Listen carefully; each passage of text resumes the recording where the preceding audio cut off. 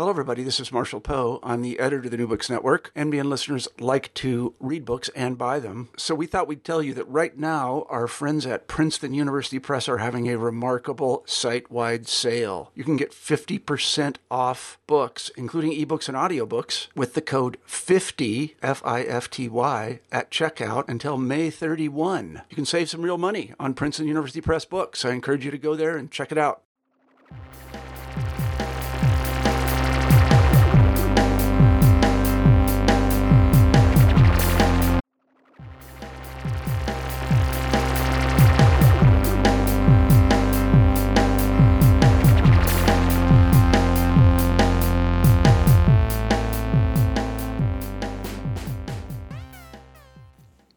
Hello, everyone, and welcome back to New Books in Sociology.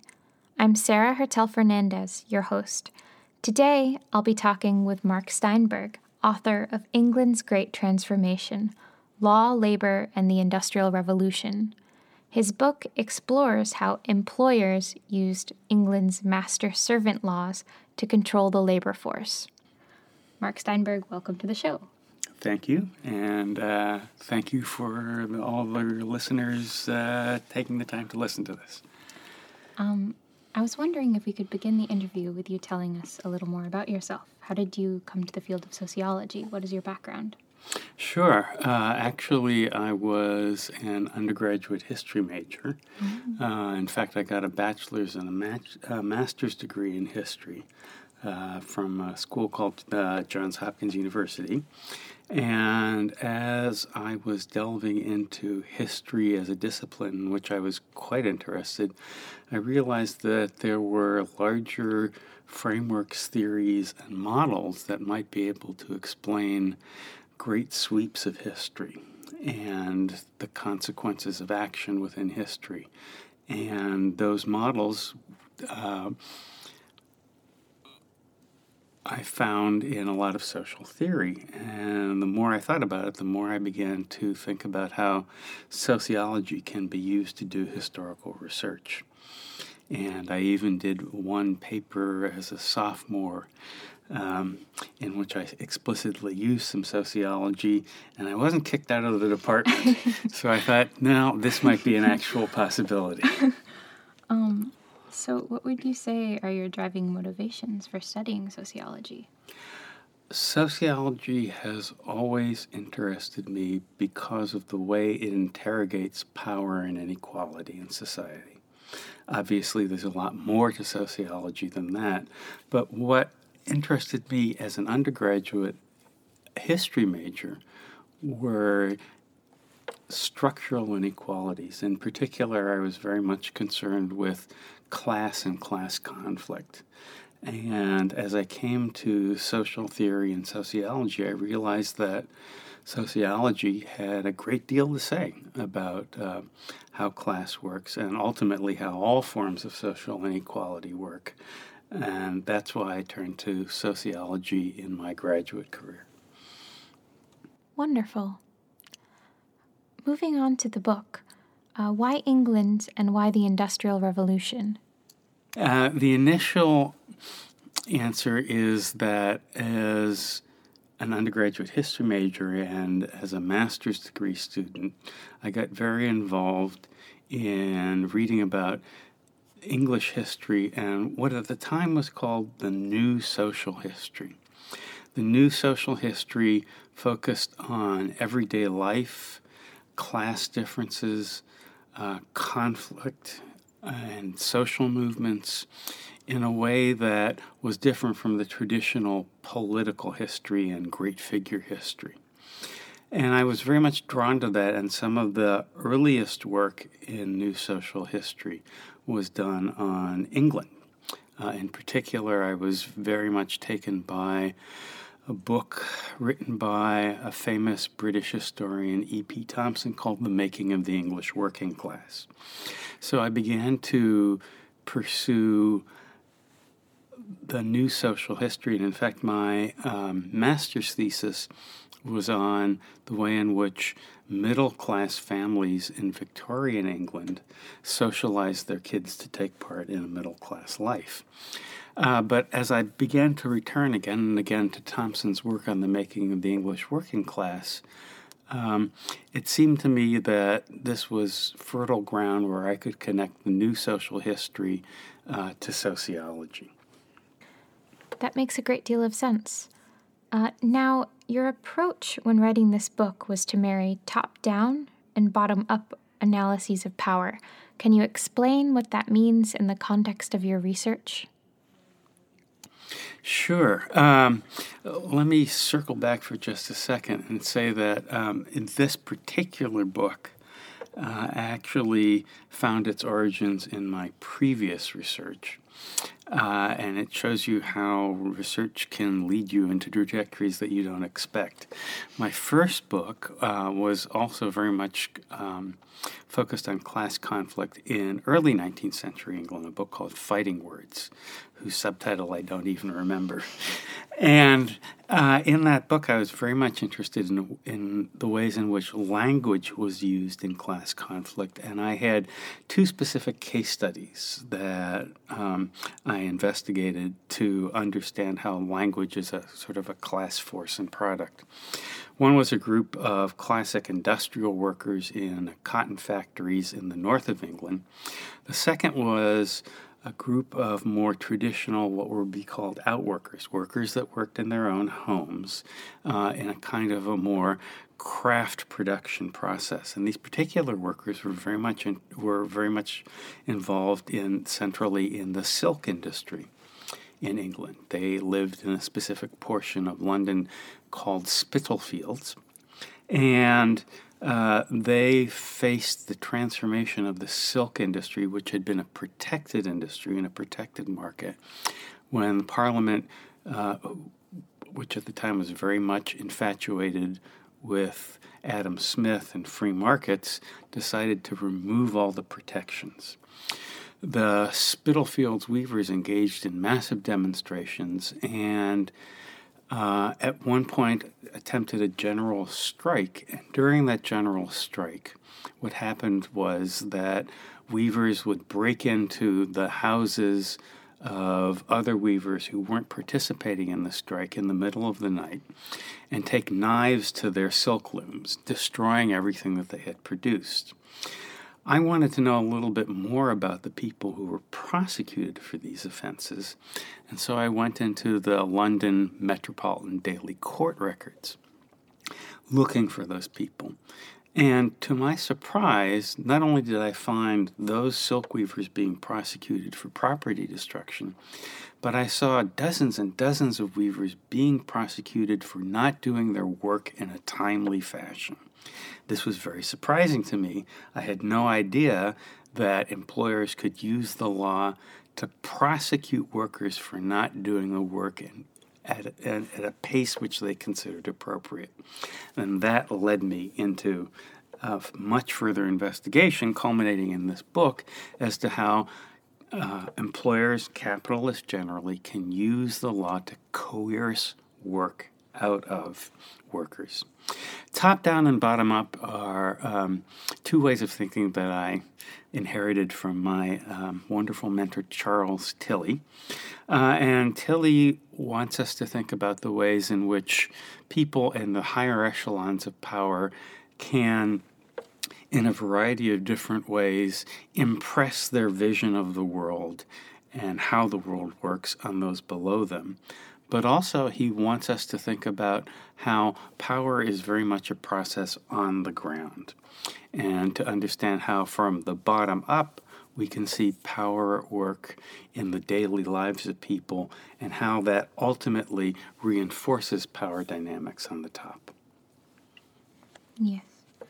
Can you talk about how and why you picked your 3 case studies? Yeah, I certainly can.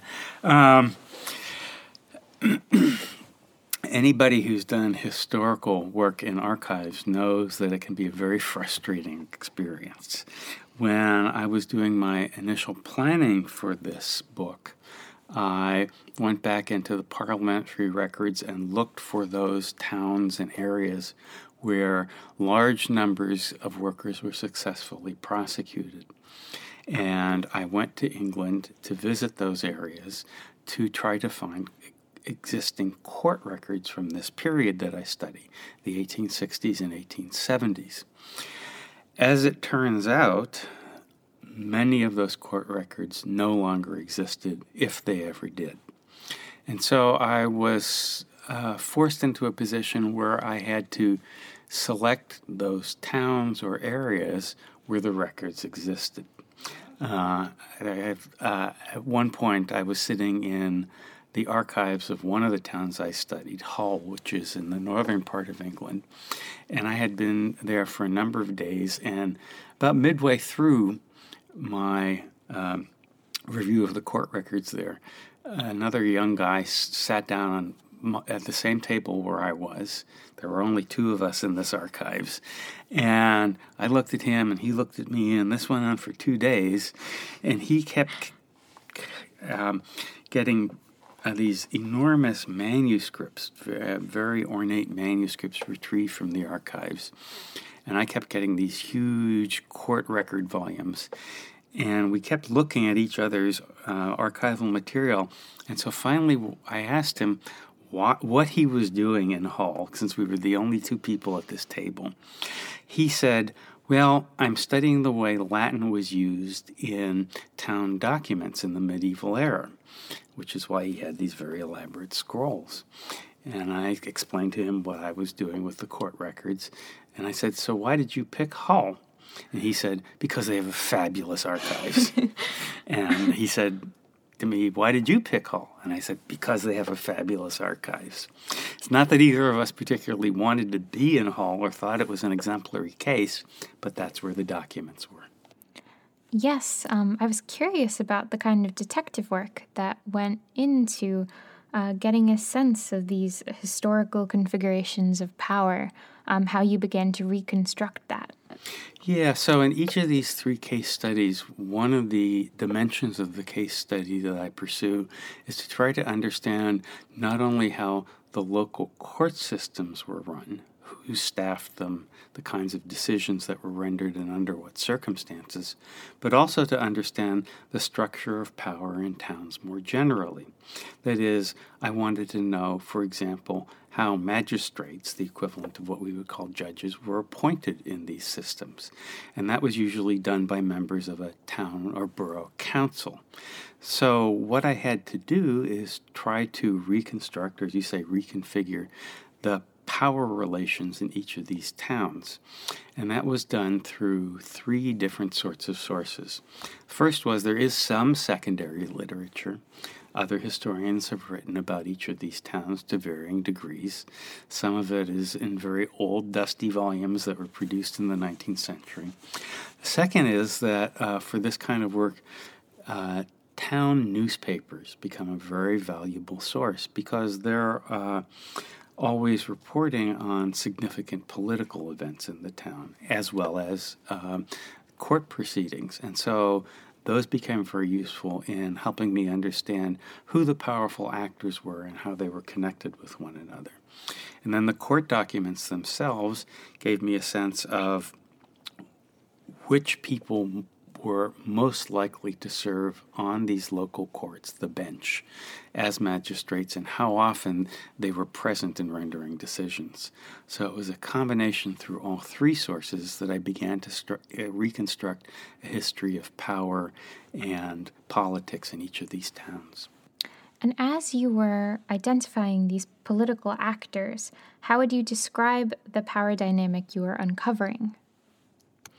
The power dynamics varied somewhat by town, but as I discuss in the book, one of the commonalities I found is that there, in each of these towns, in somewhat different ways, there was a unified elite, frequently involving the major employers that I was studying, who had access to controlling borough councils and other aspects of local government. And because they controlled those aspects of local government, also had a disproportionate say as to who was appointed magistrates for the local benches or courts. And who were these laws being acted upon, and how? So the laws themselves, let me take a step back. There were a whole series of laws. and they have a very long history. They start being enacted by Parliament. These are national laws, they're not local laws, way back in the 1720s. And these first laws were very specific and applied to particular industries. They were called eventually as a group master and servant laws.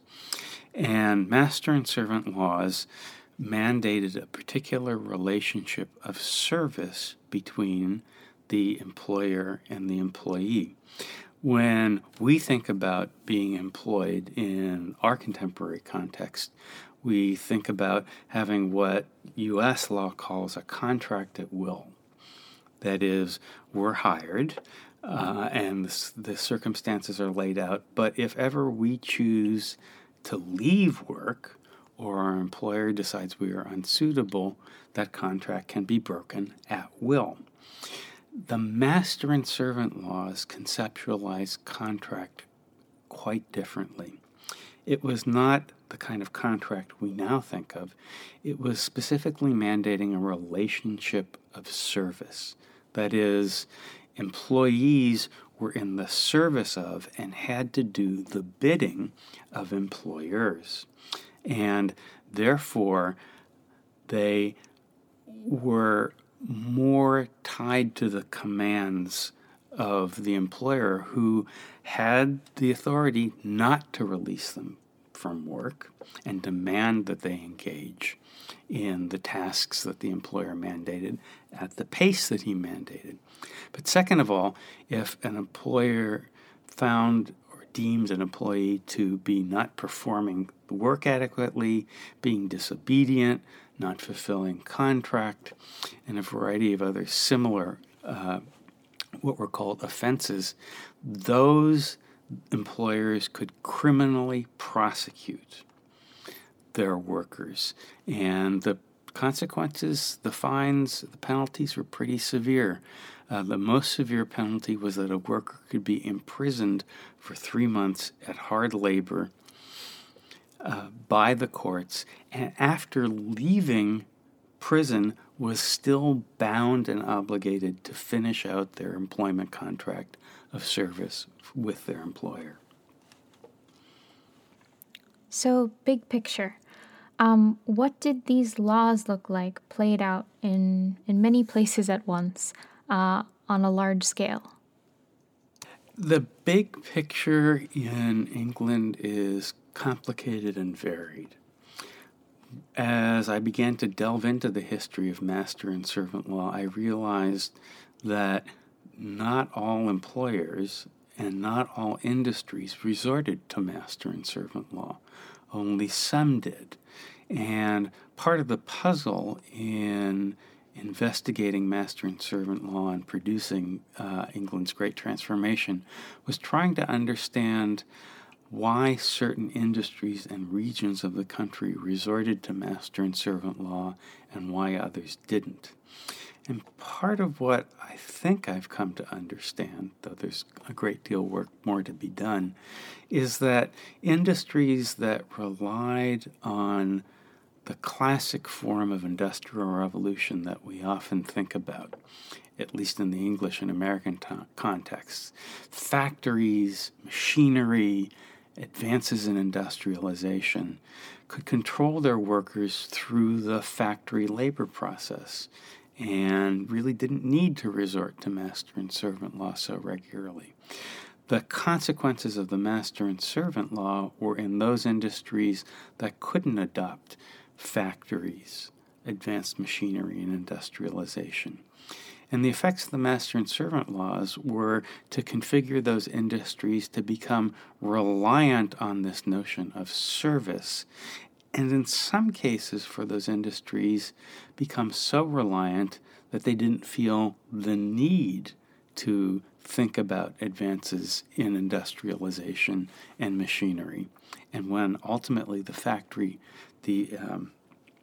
master and servant laws were repealed, those industries, which ranged all over the country, found themselves in a disadvantageous position.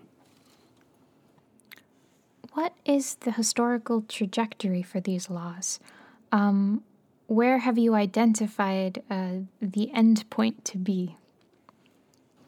Well, the end point is actually a very specific end point. Let me give you sort of the high point of master and servant laws.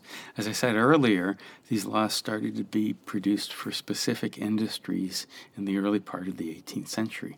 The first one actually was concerning hat makers, an industry we don't think too much about anymore. But gradually they encompassed many more industries, and finally in 1823, an act was passed by Parliament consolidating all of these various specific laws into general laws concerning contracts of service. That means that any worker who was exclusively working for a particular employer for any length of time under a contract was subject to the discipline of master and servant laws. So from 1823 on, that meant that the majority of workers in England could be subject to them. It has a very specific endpoint because workers, more specifically, growing unions under the banner of the Trade Union Congress, objected very vociferously to master and servant law because they saw the law as a way of exploiting their trade union members. And ultimately, many of those workers got the vote in an expansion of voting and citizenship rights in England in the 1870s. And because of that, the trade union movement was able to mobilize sufficient numbers of voters to pressure Parliament to actually repeal the laws in 1875. And at that point, this set of laws, though there were still other laws, ended. If you could expand the scope of this particular project, perhaps if you had access to material that maybe does or doesn't exist or no longer exists, what directions would you move in? What other perspectives would you incorporate? The book itself really focuses on 3 cases where master and servant laws were used quite frequently by capitalists or employers. To really be more comprehensive and to get a better grasp of the use of master and servant laws, I think would need to look at those industries, for example, some classic industries in the Industrial Revolution, such as cotton manufacturing, to try to understand more fully the extent to which employers were aware of the laws and made decisions not to use them. It's my hypothesis that they did so because of the factory system, but I have to say that I didn't investigate that systematically. Second, we need to remember that England at this point in the Victorian era had a great empire. And not only did they export a lot of the cotton that they were producing, they exported their legal system. There's some historians who've done a bit of work on this, on a master and servant law in the British Empire. And I think it would be actually very useful to do historical analyses, pretty large-scale and long-run analyses about countries that eventually escaped the control of the British Empire and became independent nations, and how master and servant law affected class relations, work relations, and industrial development in all sorts of countries around the world. India, for example, Kenya. We could talk about all the far-flung aspects of the British Empire. Because it's clear from a little research that I've been reading that, in fact, master and servant laws were used pretty far into the 20th century in some of these cases. There's a little bit of writing that's been done on Hong Kong, for example, which was essentially a colony in the British Empire, and how master and servant laws helped to frame industrial relations in Hong Kong. Finally, I would say, and I talk a little bit about this in the conclusion of the book, that part of the book is to remind us about not just how law was important historically in England in molding labor relations, but how we need to understand law as critical to labor relations in our modern era, and particularly in developing countries and the legal struggles in which workers find themselves engaging to get recognition for their rights. And those rights are very much, and what happens in their workplace is very much tied to the legal contexts under which they labor. That makes a lot of sense. Now, if you could distill one thing you've learned from your research that you'd like other academics in your field to take away, what would that be? Would it be what you've just expressed? Let me answer that in two ways. Part of the book is addressing a series of questions that historians, sociologists, and other social scientists have been writing extensively about for a good 30, 40 years. And that falls under the rubric of what they call the labor process. And the vast majority of historians and sociologists for a long time were working with a particular vision of paradigm where they focused in on aspects of machinery and control over work through the particular way work was accomplished. And at some point, a decade or so ago, that kind of analysis reached what I would consider a dead end. And what that research on the labor process did not see, though it accomplished a great deal about how we think about the way work is organized at the work site, is how power relations outside of the work site make a great impact on the way workers are controlled and conflicts arise in the workplace. And so part of what I see as my contribution is a way of extending an analysis of power in the workplace. The second thing I would say is I was very interested in this book more generally in thinking about the relationship between class structures and class conflicts and the way in which we find them materialized and pursued in particular institutions. There's a way of thinking, a kind of tradition and approach that in sociology that likes to take a look at how institutions develop in different countries over a very long term and focuses more about the way in which institutions develop rules, regulations, and processes of governance in themselves as a kind of independent process. Likewise, there's a long tradition of understanding class relations and class conflict in terms of employment and overt kind of class and trade union movements. I think that both of these trajectories and positions have worth, but that fusing them, bringing them together, wedding them, allows institutional analyses to understand more fully how power works on a class dimension, but also how, for those people who are very much interested in class structures and class conflict, how class is always mediated, that is in some way shaped by the institutions in which it's realized. If we could step back for a moment and sort of discuss the practical process of writing the book. Where did this begin?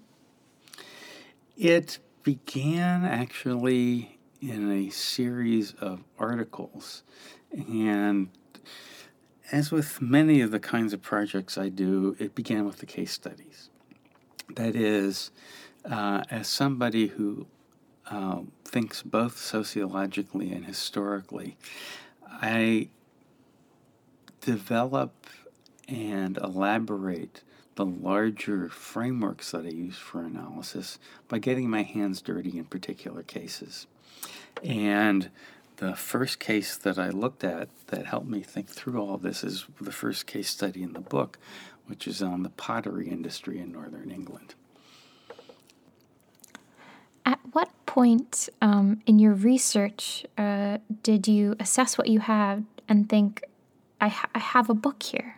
I have the material for a book? It was after I had done sufficient travel and research in England over a series of years when I realized I had 3 cases in which I was pretty confident I could engage in a sufficient level of research and detail to be able to make some greater generalizations through these 3 case studies. If I hadn't been able to develop those 3 case studies, I don't think we'd have the book. Thinking about the 3 separate case studies, how did you spend your time and energy on each of them in this long process? Yeah, the process is very similar for each of them.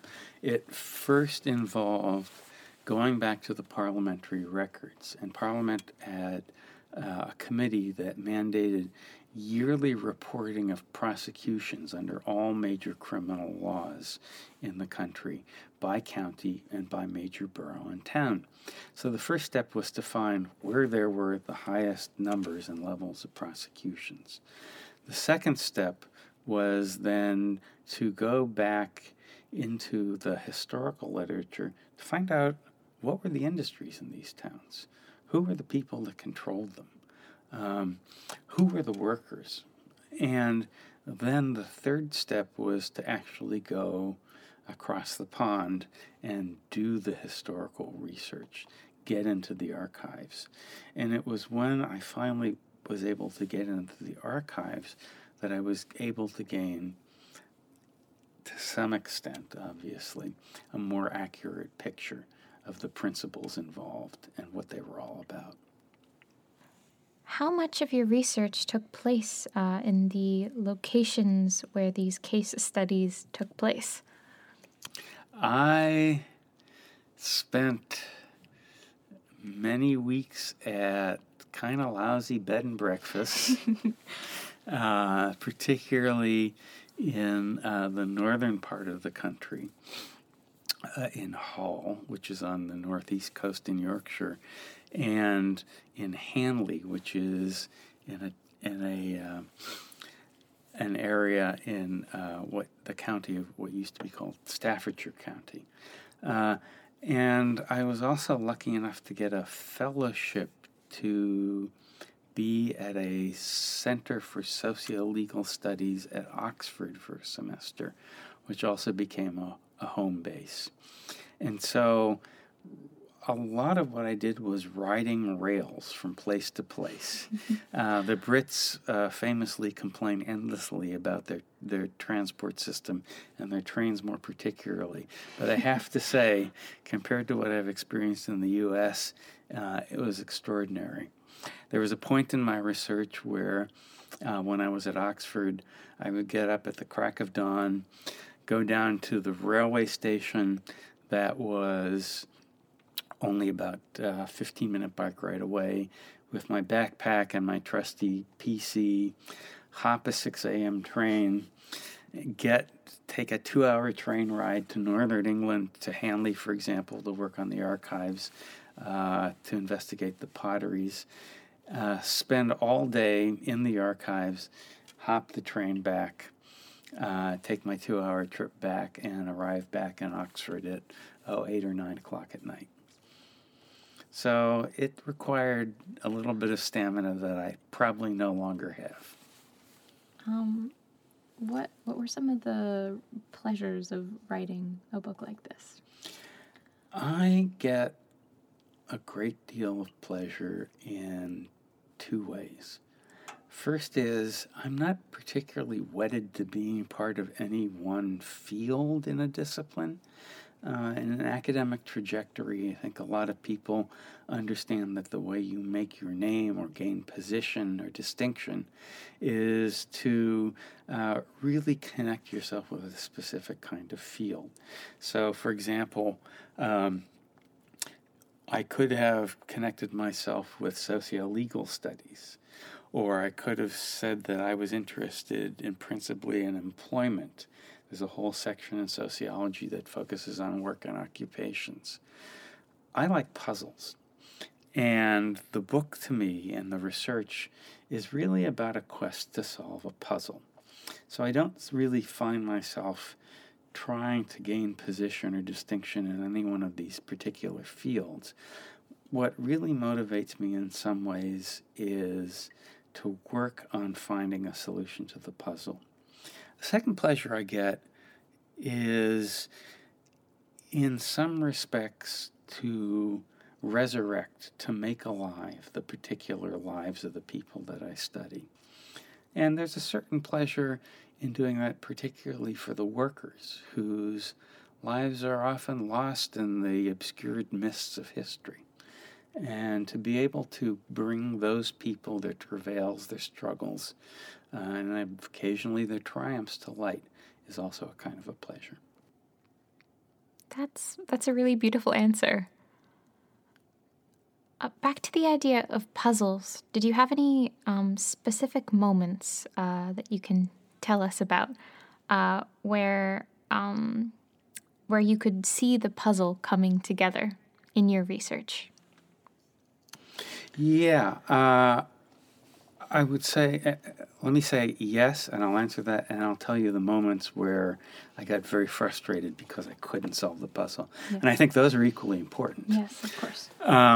The moments when I saw the study coming together, when I felt that I was getting a grip on the solution to the puzzle, were when I brought back this huge collection of notes that I had taken from all of the various court documents. And while you're in the midst of looking through the court documents, it's kind of hard to keep in mind everything that you've been looking at. So, for example, when I was working in Hull with that other fellow across the table from me, those court documents, and they're all handwritten in clerk's scrawls, so they're very hard to understand. Each year was contained in what are called folio volumes, that is, bound volumes with blank pages in which the clerks wrote in them. And each volume contained 450 pages. So for each year of Hull court records, I had to page through 900 pages of folio documents. And you sort of get lost as you go through all this, and you really don't know what you've accumulated. But when I could step back and code the data and understand what particular employers were most involved in prosecutions and for what kind of charges they were bringing, those brought the kind of aha moments where I could really connect an industry to the need for prosecution for employers to maintain control in the labor process. And it wasn't until then that I really got a solid sense or feel that I was on the right track. Before then, I felt like I was just sort of groping around in the dark. My frustration, where I didn't have an aha moment, concerns gender. And in the new social history and in sociology, gender is a very central dimension to understanding power relations in the workplace. And I was frustrated in two ways. I actually went into this study thinking that I would find pretty gendered language or discourse for prosecutions of males versus females. And I expected that employers and magistrates would treat male and female employees differently. And actually prosecute them at different rates, because there's a very rich history in that, what was then called the New Social History, that documents how gender-colored work, who was involved in the work, how they were handled and treated. I was not able to do the kind of gendered analysis that I would want for a couple reasons. One is that, as a whole, I want to say about 90% of the prosecutions that I was able to uncover in these case studies were of males. Now, one can speculate about why 90% of the workers were males. Some of it has to do with the kind of industries which were either exclusively or disproportionately male. But there were some industries in which there were female workers as well, and the prosecutions were still disproportionately male. Was it because employers and magistrates thought and treated women differently? I can't find that in the records. It would be a kind of reasonable assumption, but I can't verify it. Second, I thought that in gendered terms, magistrates would discuss defendants in very distinctive ways. And I was disappointed in that magistrates tended to use very gender-neutral language, as did the prosecutors, the employers. The language was very much solely about not fulfilling duties or being disobedient or producing shoddy work. And it didn't seem to me that that language directly spoke to gender dynamics in the workplace. And again, I don't know why that is. It could be because the courts were structured in very particular ways to speak within this legal language, although in other respects, in different types of prosecutions, gender was very much at issue. It could be that the employers, and again, I speculate, were less interested in gendered discipline than in simply getting the most work they could out of whoever they were employing, and that gender was not at the forefront of their concerns. I was particularly surprised that when the vast majority, the males, were brought before magistrates, that magistrates didn't talk about their failures as men, that there was actually little to no language about masculinity, about how they should know to be upright and upstanding males in the workplace, what was appropriate to achieve an acceptable and legitimate masculinity, but also how they were failing their roles as fathers and husbands because they were not living up to the expectations of their employer. And I just didn't find any of that, and I wonder why that is. That's interesting. Do you think that in this context, these men were being reduced to their function as workers and being denied more complete personhood? Again, it would only be speculation on my part. One possibility that I explore in the book is that it may well have been that because the vast majority of prosecutions were men, that those expectations were left unstated and assumed. That is, they were in the background of these very specific legal proceedings. And if asked of the employers, the magistrates, and even the workers, they would have responded in a gendered language. So that those assumptions were operating, they just weren't part of the particular kind of legal discourse that was the center of these prosecutions. That makes sense. Now, earlier, one of the pleasures you described was the possibility of doing justice to these historical subjects. Would you be able to talk about the relationship between a researcher and historical subjects more generally? Yes, and it's a very difficult one. In a way, history, as I understand it, is about writing stories, narratives. And narratives are laden with all sorts of assumptions about appropriate and inappropriate, good and evil, narratives have a kind of moral character to them. So part of writing an historical narrative is to always keep in mind the kind of moral character that you're producing in this story for the individuals involved. And that means both trying to get into the heads of all the participants in different ways, but also having a larger, and this is where I draw on the sociology, framework for understanding power dynamics.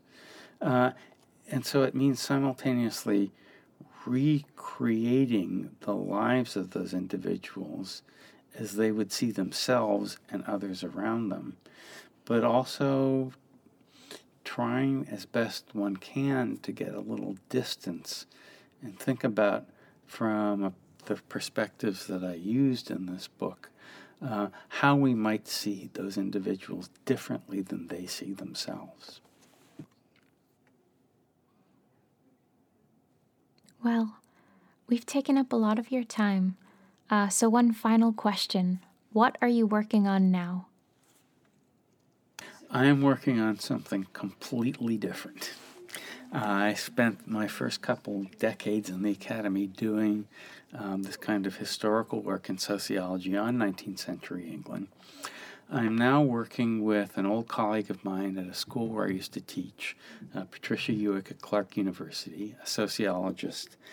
And we've been doing a participant observation investigation, what's often termed in sociology an ethnography, where you hang out with the people and interview the people that you're interested in researching, of a particular chapter of a national organization called the Voice of the Faithful.